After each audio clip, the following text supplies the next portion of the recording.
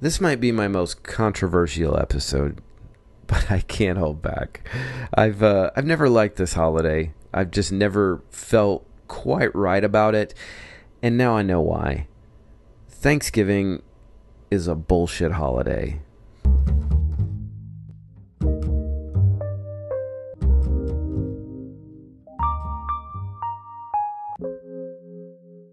Welcome to the Coffee Buzz. I'm Brad. Thanks so much for listening. It is 5:33 in the morning here. Seems like every day I wake up, it's like 26 degrees outside, which is just awesome for running. No, it sucks, but at least for the first 5 minutes. I did get my shop gloves the other day and put those on, and big help there. So I finally realized after 44 years on this earth that gloves keep you warm. Um, just to paint a picture for you, I look totally ridiculous in the mornings when I go running now. I have a Longhorn hoodie on, some green hiking pants, and now these gloves. But it's a workout. It's not a fashion show. I do think after the turkey trot, I am going to try for the half marathon. Cecilia challenged me on this, so if you're in, I'm in. So let's let's go run a half marathon. I'll keep you posted on the progress there. I feel like this show is finally living up to its name because I'm recording in the mornings now as I actually drink my coffee. And this morning, oh man, great coffee. This is one of my all-time favorites. It's Peet's Coffee. This is their Major Dickinson blend. It is very dark, very bold. It's a great winter coffee. It's real smoky. Some of the other coffees that I've been having, they sort of have this fruity, they're not flavored coffees, but they have kind of these fruity tones to them. This one is very much the opposite of that. And I think if people try this, they may think it's too dark and that they want to put creamer in it. But if you're a creamer person, try to resist that urge if you give this coffee a try, because I think the creamers just contaminate the flavor of any coffee, really. I like to take a walk on the wild side and just drink it black. It tastes like a really good espresso. It would be actually amazing in a French press. I should have done that.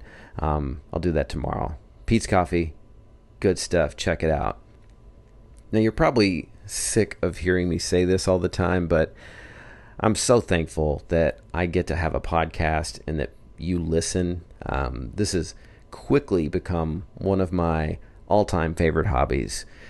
Hopefully, what I'm about to get into here will not mess all that up and offend someone. But regardless, I have to say it. Thanksgiving is a bullshit holiday. Everything I've been taught about it was a lie. The Pilgrims and the Indians coming together, having turkey. It's definitely not like that. The first Thanksgiving was 1621, and the Pilgrims actually did not come to America for religious persecution. They were coming from Holland. They went from England to Finland, and they were at that point fleeing the religious persecution of the Church of England. So they then go to Finland, and it turns out to be too liberal for them. They wanted to have religious freedom, but they didn't want anybody else to. So at that point, they left for America to spread the faith, and they left Finland in September. And now that's a 2-month trip, a 2-month voyage, I believe they say in the boat world. But they land in what is now Boston in November. Very harsh conditions. A lot of them died. Probably horrific ways to go, as you might imagine. After the winter, they did meet an English-speaking native called Squanto. He saw what dire conditions they were in, took pity on them, taught them how to hunt and fish and grow food. He basically altered the course of history forever by saving these people. He's saving the initial Puritans. He introduced them to tribal leaders, and the following year, after they're up on their feet and they now know how to manage the land and survive, they held this feast. Lasted for 3 days. That was the first Thanksgiving. Now, the next Thanksgiving was 16 years later, which was all about family, specifically murdering them. This Thanksgiving celebrated the defeat and slaughter of those same natives by other European settlers. Native Americans now mark Thanksgiving as a day of mourning, and they typically fast. The irony of this is that the religiously oppressed settlers came to America and became oppressors themselves. And the story I was told about Thanksgiving is half-truths and propaganda at best. The holiday was not recognized nationwide until 1863. This is when Abe Lincoln was president, and he thought it would be a good idea to bring the country together during the Civil War. Now, Lincoln didn't come up with the whole Indians and Pilgrims being besties thing. That myth didn't come along until the early 1900s. This is long after we had fought and killed all the Native Americans. And then they put the myth in the textbooks, and everyone believes it. Why would you question it, right? Hey, look, I guess if you forget about all the murdering and raping and genocide, it's a great holiday, right? I mean, the food, right? Well, Thanksgiving is a holiday that celebrates genocide with slaughter. 45 million turkeys are slaughtered every year, and that's just for Thanksgiving. And what turkeys go through is nothing short of horrific and barbaric. Even in the best free-range facilities, these turkeys live their short lives in cramped quarters. And due to the atrocious conditions, the turkeys are rife with disease, respiratory infection. They get ulcerated feet. They're pumped full of antibiotics, yet 75% of them still have disease when they reach the slaughterhouse. And the CDC just this year discovered a salmonella outbreak in turkeys. They're bred so fast and they get so large that they're made lame by their own weight. They have to walk with their wings just to reach food and water. And just for some perspective on this, if a human child were to grow at this rate, it would be 1,500 pounds by 18 weeks old. At birth, the turkeys are mutilated. They're debeaked, detoed, they burn their eyes, and this is all without any anesthetic. And when they get to the ripe old age of 26 weeks, they're crammed into crates and shipped off to the slaughter. And this is without any food, any water. They have to do all this because turkeys are extremely hard to hunt. Despite popular opinion, they're actually quite intelligent. And humans are horrible hunters. I mean, if you take away the gun and the bow, there is no way that a human can take down a turkey. They fly 55 miles per hour. They run 25 miles per hour. And look, I don't mean to bash hunters. I actually respect them a lot more than meat eaters that believe labels like free range, cruelty free, grass fed.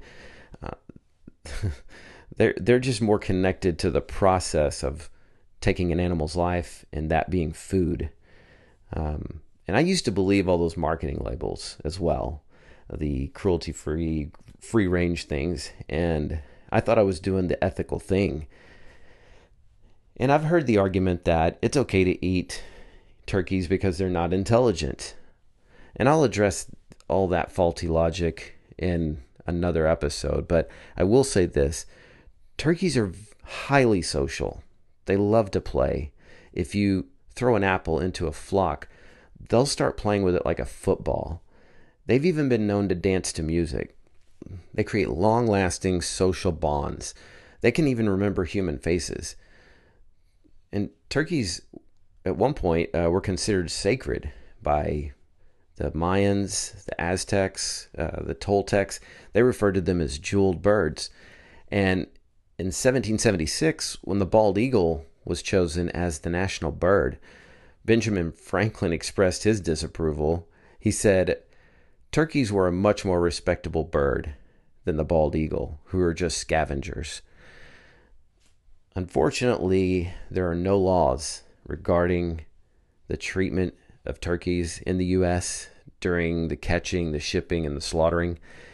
And at the slaughterhouse, they're strung up by their feet, which is especially painful due to their abnormal weight. And then they're run through an electrified water bath so that the feathers come out more easily. Oh, yeah, and by the way, they're fully conscious for this whole process. And then they get their throats cut on a conveyor belt, which looks a lot like a table saw or something you'd see out of a horror movie. This process is repeated 45 million times so that Americans can give thanks to a Native American genocide by slaughtering turkeys for a made-up history.